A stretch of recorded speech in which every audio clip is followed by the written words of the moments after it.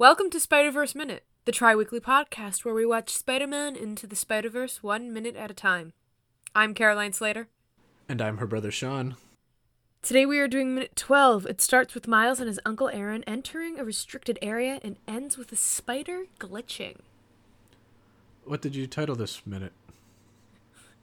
I titled this minute, Art Project! Exclamation point. Because, his art teacher told him to do it. Yeah. When they walk up to the when they're walking up to the when they're first walking up to the fence that they end up climbing, as Miles is panning the flashlight back and forth, you catch a glimpse of the Alchemex logo on the top gate. of the fence. Yeah, on top of the gate. I noticed that too. I also like how Aaron gets over the gate very easily. It sort of is a bit more of a tie-in how we talked about in an earlier minute, how in his apartment he has punching bag, his shirt had, what was it called again? The Mai Tai Club. Brooklyn Mai Tai Club. So it shows that he's physically active. And then Miles tries to be all cool and does it and is just like, whack! Barely gets on the edge of the frame and really struggles to get over the It's a Muay Thai. It's Muay Thai, not Mai Tai. Muay Thai? Oh yeah, Mai Tai is a drink. Yeah, Muay Thai. Go ahead. Yeah, I was just gonna say I find Miles' struggle over the gate very funny. Yeah, I think that's one of my favorite visual gags, is just the way that it looks like he's gonna jump up really high and then just in the bottom of the frame he just you just his fingers. It's I feel like I've seen something similar in a Vine or something where a kid goes to do jump and you expect them to go really far, but they just... Yeah, or all the cat videos where the cat's gonna jump across a gap and they slip and just straight don't. Down. Yeah, exactly. I think my favorite part of the gag is actually after he falls off at the end. He quickly scrambles up and just goes, "What's up? Do his uncle." Yeah, and I like how his uncle's just looking away, whistling, pretending he didn't see it. And there was a really cool visual thing that they do here, and it's when his uncle laughs, they draw the sound lines coming out of his mouth. I noticed that it's just too. more I of love that. Comic book, artistry feel of him or of the movie. I love that. There's a few in this minute. At 26, this actually reminded me a lot of the comic when Aaron turns on the light and we see their silhouettes. Most of this movie looks very three-dimensional. Yeah. This is their silhouettes look very two-dimensional to me, which Yeah. I thought was very cool.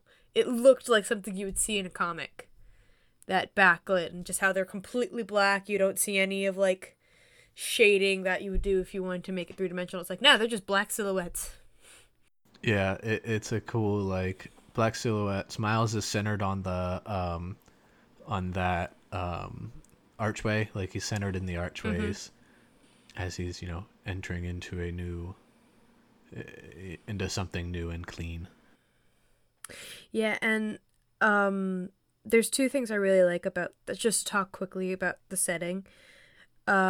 First off, for those who don't get it, yes, the subway system is actually underground in New York for a lot of the boroughs and a lot of the city. That's why it's called a subway.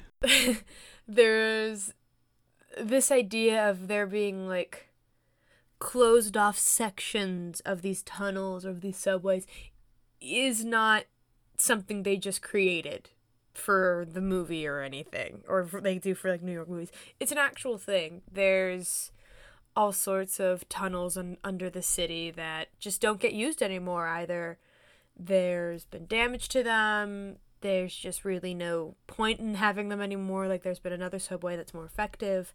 So there's all these old abandoned ways underneath the city. So seeing these archways, I thought it was a very cool thing to see because it is awesome. And graffiti artists do go down there and graffiti up the walls. One of my favorite things to do when on the subway is to try to catch the graffiti on the walls while we were passing these tunnels. Yeah, and I liked when Miles enters the room and he yells Brooklyn, and it like does that little echo. It's that same scene. Yeah. Or they use that voiceover bit in the trailer, and so it's neat to be like, oh, this is where like they actually got that from, because it works pretty well. Like, you don't necessarily realize it's a voiceover in the trailer, so here it's like, oh, that didn't go with that then.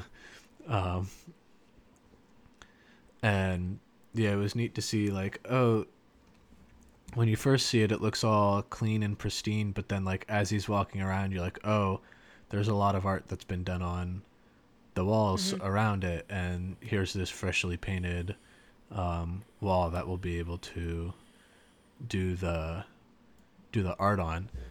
And one of the things that Uncle Aaron says is, there's a lot of history on these walls, which I wrote that line down too. I really like that. Yeah, which makes you think, or made me think perhaps him and Jeffrey, Jeff came down here when they were younger, and maybe you might be able to see some of their tags still on the wall.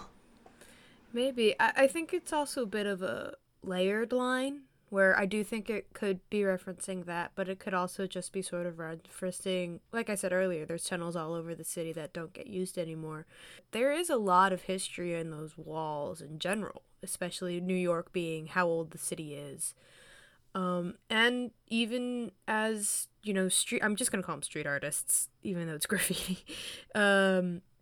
Them being street artists too, like seeing the art on the walls, there's also a history in that of people sneaking underground to work on their art. Yeah.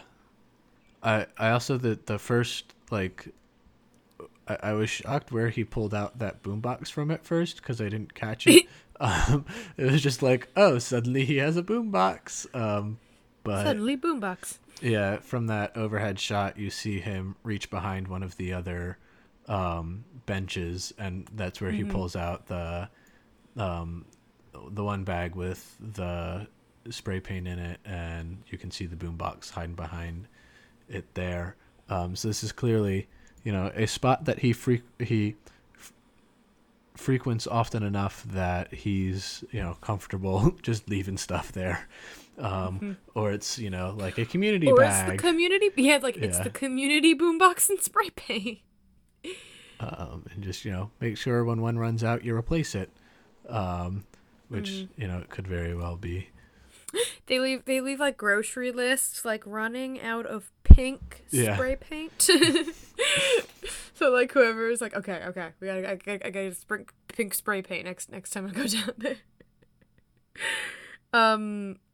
Something else that we notice in that overhead shot is we get a visit from our spider friend from minute 2. This is the first appearance we get of that spider from Peter's montage. Since Peter's montage, like he's kind of just disappeared until we see the spider like starting to show up. Yeah, and it's also the first time that we see that glitching effect from the logos from the opening credits as well. Yeah, from the logos. Yeah, I love how the spider is like a Spider-Man spider, with the tips, the tip of its legs being blue and its mandibles being blue, like this really light blue, and then like the upper part of its legs are red, and it's got the same color scheme as Spider-Man does. But what I really want to know is, how is Alchemax able to tattoo the Alchemax in 42 on its back? Like, that spider is pretty small.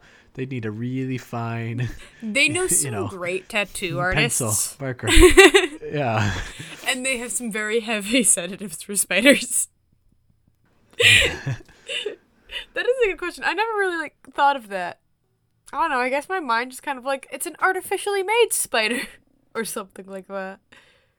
And like the glitching effect is neat too because there's a couple times where it just blinks out of existence.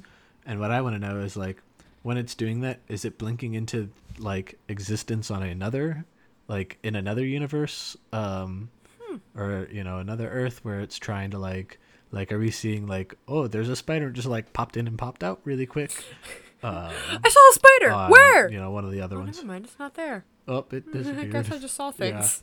When you trip over nothing, you're actually just tripping over glitching spiders. Yeah.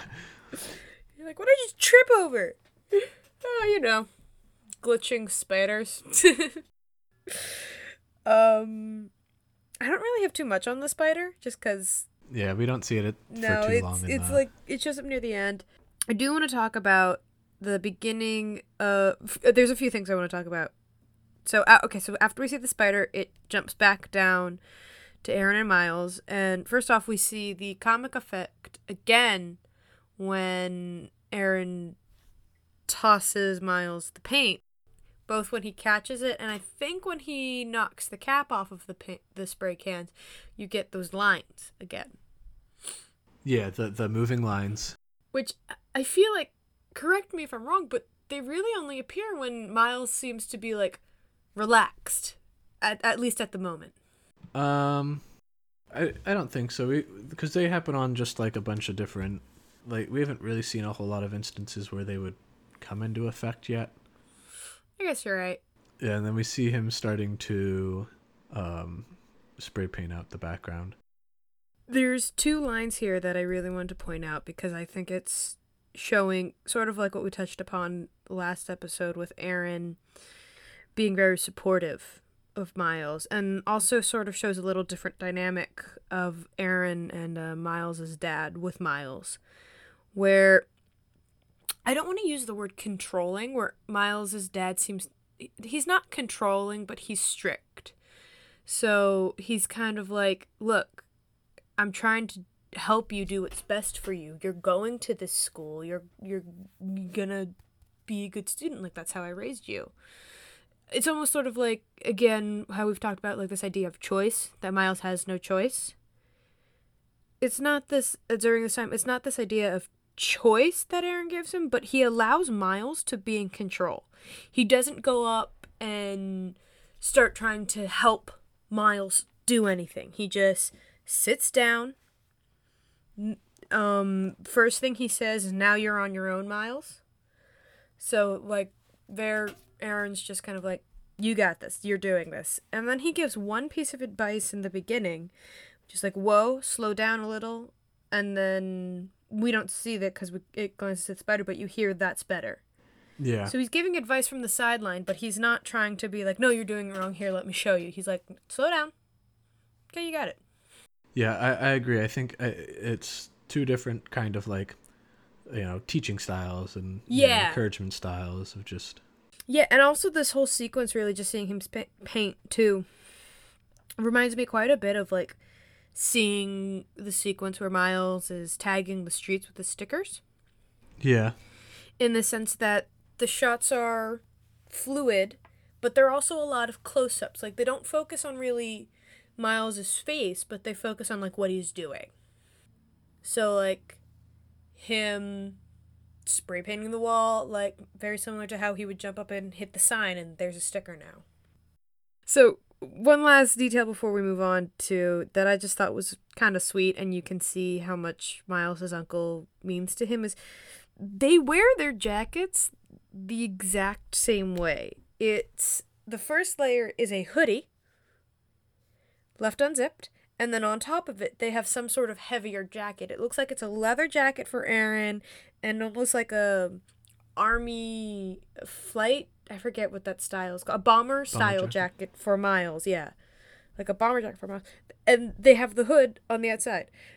It's the exact same. They wear their jackets the exact same way. It's not just the jackets too. You can notice like they both have the pants that come up or that end, like slightly above up their shins. It doesn't cover their shoes, and they Miles pretty much dresses like his uncle does. Yeah, you can see that his uncle has had quite an influence on his life. Yeah.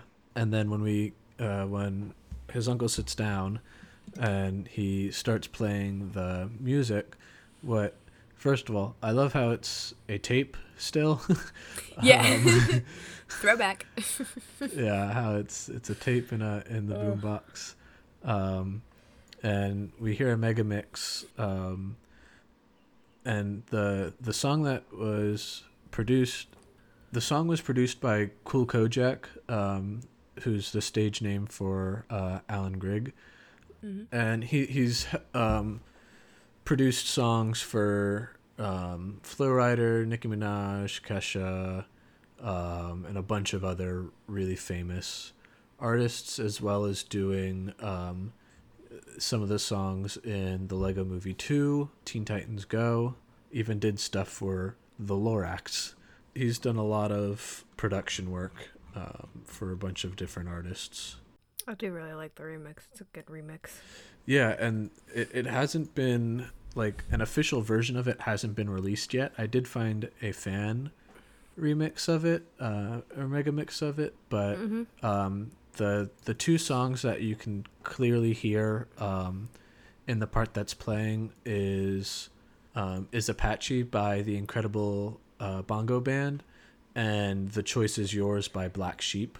There was an interview I read where he also said that Run DMC and Jungle Brothers is in it as well, but I wasn't able to pick out those parts or which specific songs.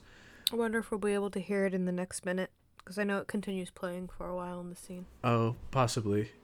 Yeah, because like the beginning is very clearly Apache.